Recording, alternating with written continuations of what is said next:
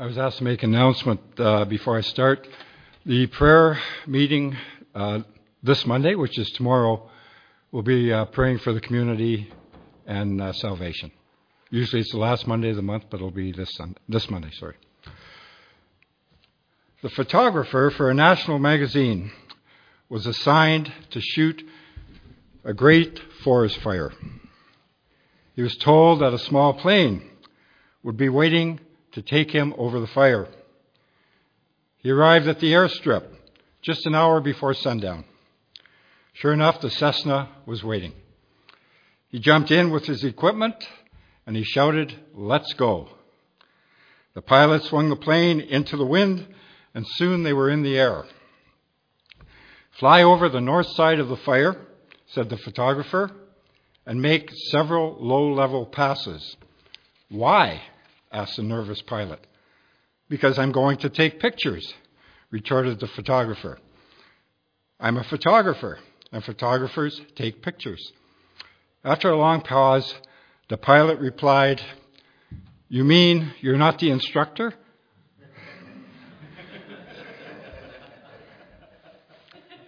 We as Christians cannot take things for granted, and we must make sure that we're seated next to our pilot, Jesus, before we rush off to do God's will. Let's open in prayer. Our God and Father, we come before you this morning with joyful hearts. Joyful for you are our salvation. Joyful for since the beginning, your will was that none should perish, but have everlasting life through you.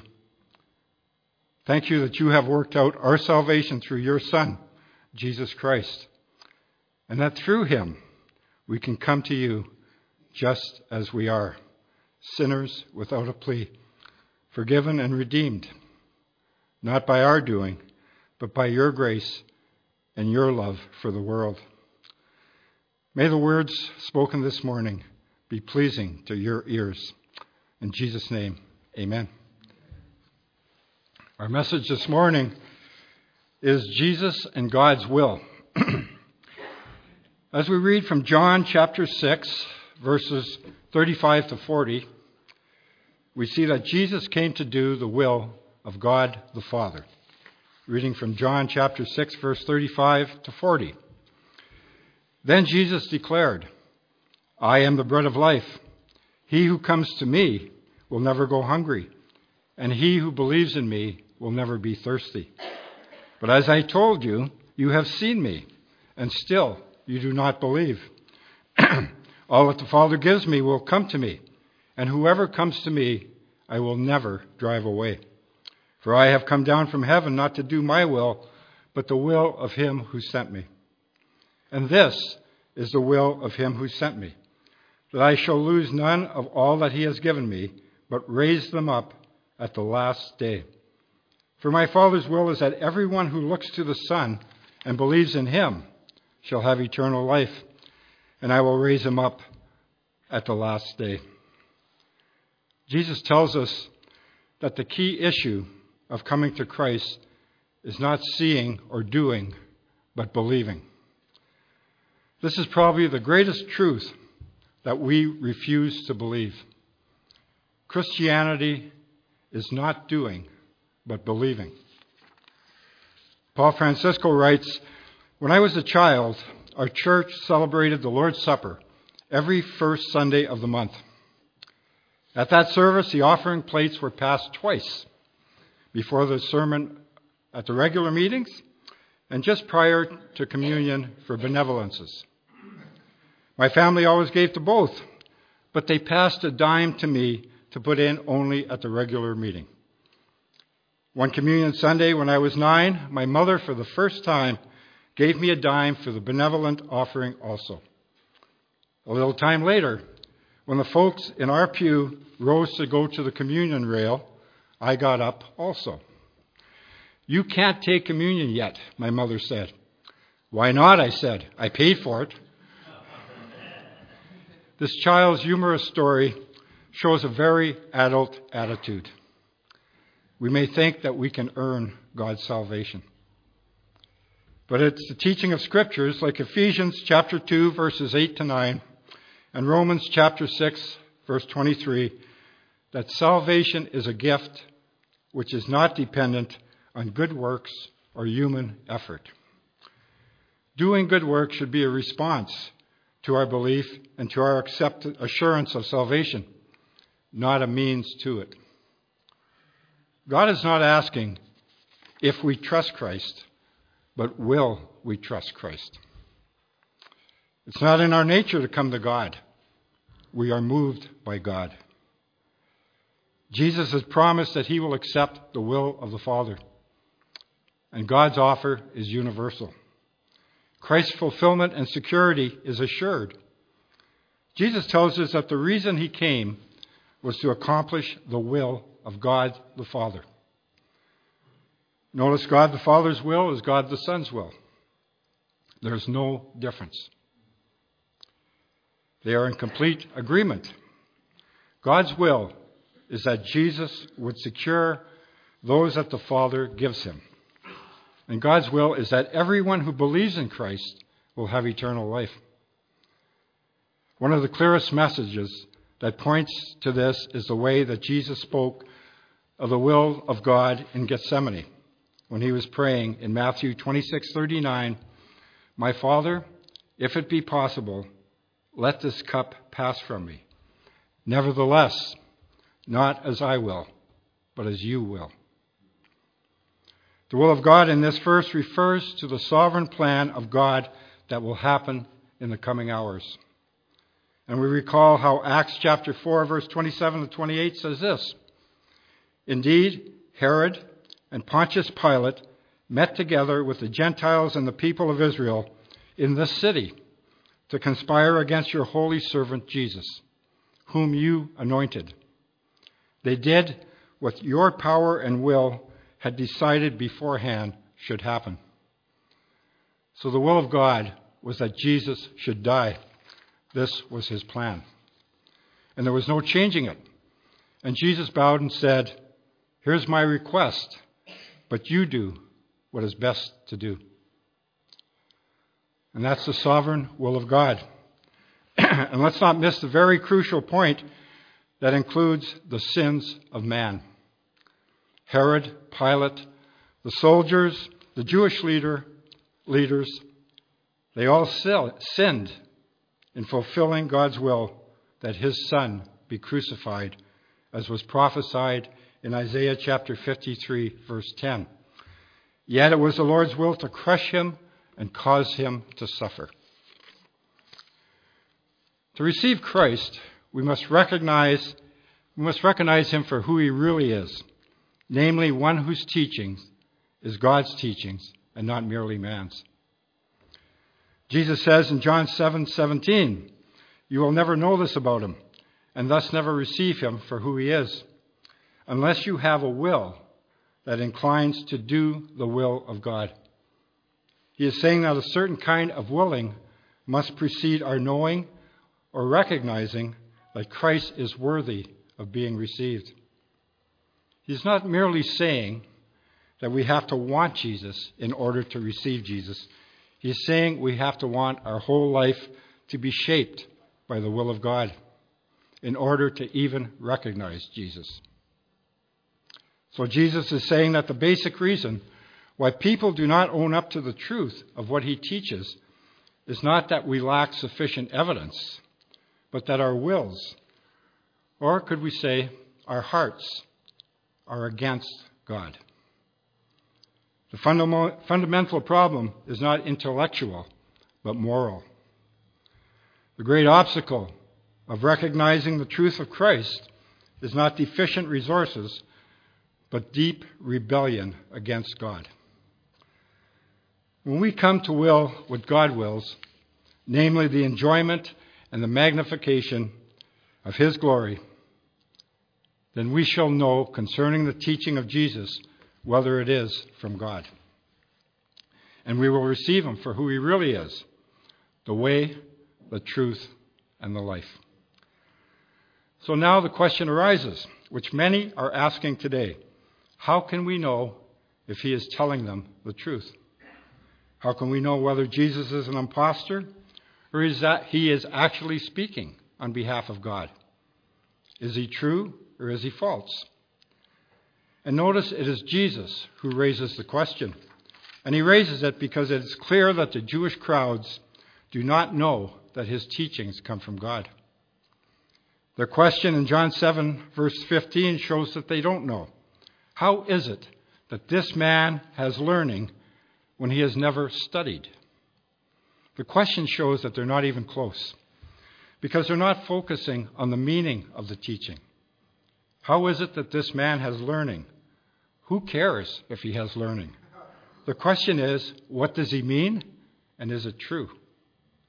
In John 7, verse 24, do not judge by appearances, but judge with right judgment. Jesus poses the big question, how do you form a right judgment? How can you know? How can you know if he is true? How can you know if anybody is true? And here's Jesus' astonishing answer in John chapter 7, verse 17. If anyone's will is to do God's will, he will know whether the teaching is from God or whether I am speaking on my own authority. When our desires are God's desires, when our passion is God's passion, when our preferences are God's preferences, then our reason will be able to see Jesus for who he really is. When our willing is in sync with God's, our knowing will be in sync with the truth. But Jesus does not leave us with verse 17. He goes on in verse 18 and he gets specific. He has in mind at least one particular kind of willing that has to be transformed if we are to know him for who he is. Verse 18, the one who speaks on his own authority seeks his own glory. But the one who seeks the glory of him who sent him is true, and in him there is no falsehood. Willing God's will enables us to know who Jesus really is when he reveals himself to us. We can know who Jesus really is because he lives totally for the glory of God. Verse 18 describes specifically the deepest change that has to happen in our will so that we can see Jesus as true. And this is why the Gospel of John puts such a clear emphasis on the need to be born again. We need to love making much of God more than we love people making much of us. Being opposed to this is the greatest obstacle of knowing Jesus. Jesus does not merely speak from himself, he speaks for God. When he says, before Abraham was, I am. He bears true witness that he is the Word and was with God from the beginning and is God. When he says the Good Shepherd lays down his life for the sheep, and whoever comes to me I will never cast out, he is true, and you can trust him. God's will is that you be saved, delivered from sin and death and judgment and hell. And that's what the word saved means, to be rescued from eternal damnation and eternal punishment. In Timothy chapter 2, verse 3, this is good and acceptable in the sight of God our Savior, who will have all men to be saved and to come to the knowledge of truth. And in 2 Peter chapter 3, verse 9, the Lord is not slow in keeping his promise, as some understand slowness. He is patient with you, not wanting anyone to perish, but everyone to come to repentance. God's will is that you repent. It's God's will that you be saved from eternal destruction. This is the will of God. So much is it the will of God that he sent his Son to become the sacrifice for our sins, to make that salvation possible. The Son of Man has come to seek and save the lost, because the salvation of the lost is the will of God the Father. In fact, in a number of incidences in the New Testament, This becomes clear as an expression of the will of God. In Mark chapter 3, Jesus is teaching in a particular place. His mother and his brothers arrive, and he says, "Who are my mother and my brothers? For whoever does the will of God is my brother and sister and mother." And what is the will of God? God himself said it. "This is my beloved Son, in whom I am well pleased. Listen to him." God's will is that we embrace Christ. God's will is that we put our trust in Christ. In the Sermon on the Mount, Jesus essentially said the same thing. Many are going to say, "Lord, Lord, we did this and we did that for you, all in your name." And he's going to say, "Depart from me, I never knew you." Because not everyone who says, "Lord, Lord," will enter the kingdom of heaven, but he who does the will of my Father. And what is the will of the Father? That we embrace the Son, that we put our trust and saving faith in the Lord. Jesus, the Lord Jesus, and that's the will of the Father. And the one who does the will of the Father has eternal life. What will of God? The will of God to believe in his Son. The will of God to put our trust in his Son. God's will is that we be saved. In John chapter 6, verse 38, there's a statement along this line running down through verse 40. "I have come down from heaven, not to do my own will, but the will of him who sent me. I came to do my Father's will." Then in verse 40, "For this is the will of my Father, that everyone who beholds the Son and believes in him may have eternal life." So no person who has rejected Christ, no person who does not believe in the Lord Jesus Christ can ever know the will of God. No one who has not come to Christ in true repentance, and no one who has not come to Christ in true faith has any claim on knowing God's will about anything else. Billy Graham, in his 1956 sermon on the mystery of God's will, says this: "Sin..." I have to take a drink of water to do my Billy Graham impersonation.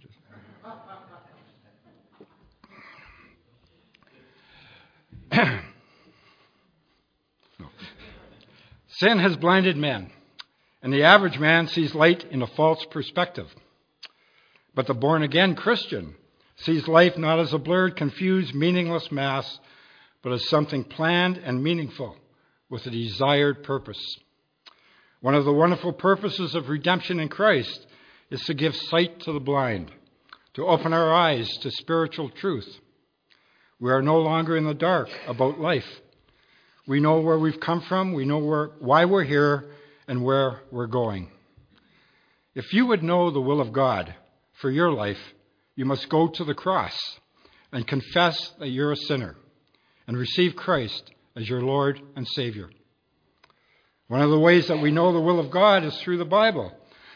Jesus said in John chapter 5, verse 39, "Search the Scriptures, for in them you have eternal life, and they are they which testify about me." One thing we can be perfectly clear of is the will of God, and that is that none should perish. It is the will of God that you should give your life to Jesus Christ. And that is the reason that Christ was sent to die on the cross. It is the perfect plan of God. It is the will of God that every person in the human race repent of his sins and receive Jesus Christ as Savior. We're going to miss Billy Graham, but he has more joy now than he has ever had on this earth, because he is in the presence of Jesus. And as great as a preacher as Billy Graham was, he also said this: "I am not going to heaven because I have preached to great crowds or read the Bible many times. I'm going to heaven just like the thief on the cross who said in that last moment, 'Lord, remember me.'" So if this is true, which it is, then the opposite is also true. if you're putting your faith in Christ. Even though, try as I may, I can't live the Christian life. Try as I may, I continually fail. Even though many people think I'm not walking as I should, and Satan tells me that I'm not good enough, I'm going to heaven, just like the thief on the cross who said in that last moment, Lord, remember me. Jim L. Wilson writes this about P.J. O'Rourke, whoever that is. P.J. O'Rourke is now living with the joys of raising a teenage daughter. Recently, while the daughter was complaining about life not being fair, O'Rourke said to her, "You're cute. That's not fair. You're smart. That's not fair. Your family's well off. That's not fair. You were born in the USA. That's not fair. Darling, you better get down on your knees and pray that things don't start getting fair for you." Many complain that it's not fair that God offers salvation to those who believe and not to those who deserve it. I thank God that I don't get what I deserve. I have received grace, whether it is fair or not. Ephesians chapter 2, verses 8 to 9 tells us, "For you are saved by grace through faith, and this is not from yourselves. It is God's gift, not from works, so that no one can boast." And Philip Yancey's words ring truer to my ears now than they have ever done before. Grace means there is nothing I can do to make God love me more, and there is nothing I can do to make God love me less. And D.L. Moody puts it eloquently when he says, "If you ask me why God should love us, I cannot tell. I suppose it is because he is a true Father." Paul Ellis's book on grace has really touched my heart, and perhaps today, if you're feeling inadequate to be receiving God's grace, then I hope these words will help you understand just how God feels about you. He writes this, "What is the one thing that sets Christianity apart from every other religion in the world? It's not turning from sin. It's not prayer. It's not confession or moral living. For all these practices can be found in one form or another in other religions. The one thing that makes Christianity faith unique is grace. Grace is God's divine favor and loving kindness towards you. Grace is God's blessing you with himself for no other reason than it pleases him to do so. Grace is not a doctrine, but a person, and his name is Jesus. Grace is not one of God's blessings, but all of them wrapped up together in Jesus. Grace is the gift of all gifts from the giver of all givers. As far as we know, the Lord of grace, who came from the throne of grace, full of his Father's grace, and from whom we have received grace upon grace, never uttered the word grace, but he sure showed it. Actions speak louder than words. Jesus did not come to preach grace, but to be grace. And he did this by loving unconditionally and forgiving indiscriminately. Jesus hung out with crooks and con men and hookers and tax collectors. He ate with sinners and Pharisees, and he reached out to filthy foreigners. He told stories of radical grace. He defended the guilty, and he forgave the unrepentant. And in the greatest demonstration of love the world has ever seen, he gave up his life so that through him we might truly live. Inspired by the radical love of Christ, the Apostle Paul traveled the world preaching the good news of God's grace. For Paul made no distinction between the gospel of grace and the gospel of Christ. He treated them as one and the same message. Jesus is the embodiment of grace, said Paul. All the blessings and favor of God are found in him. So what does the grace of God look like? It looks like Jesus. What does the grace of God sound like? It sounds like Jesus. The grace of God comes in many flavors, but it is ultimately revealed in His Son, Jesus. Jesus is grace, and grace is Jesus. We'll ask the band to come up.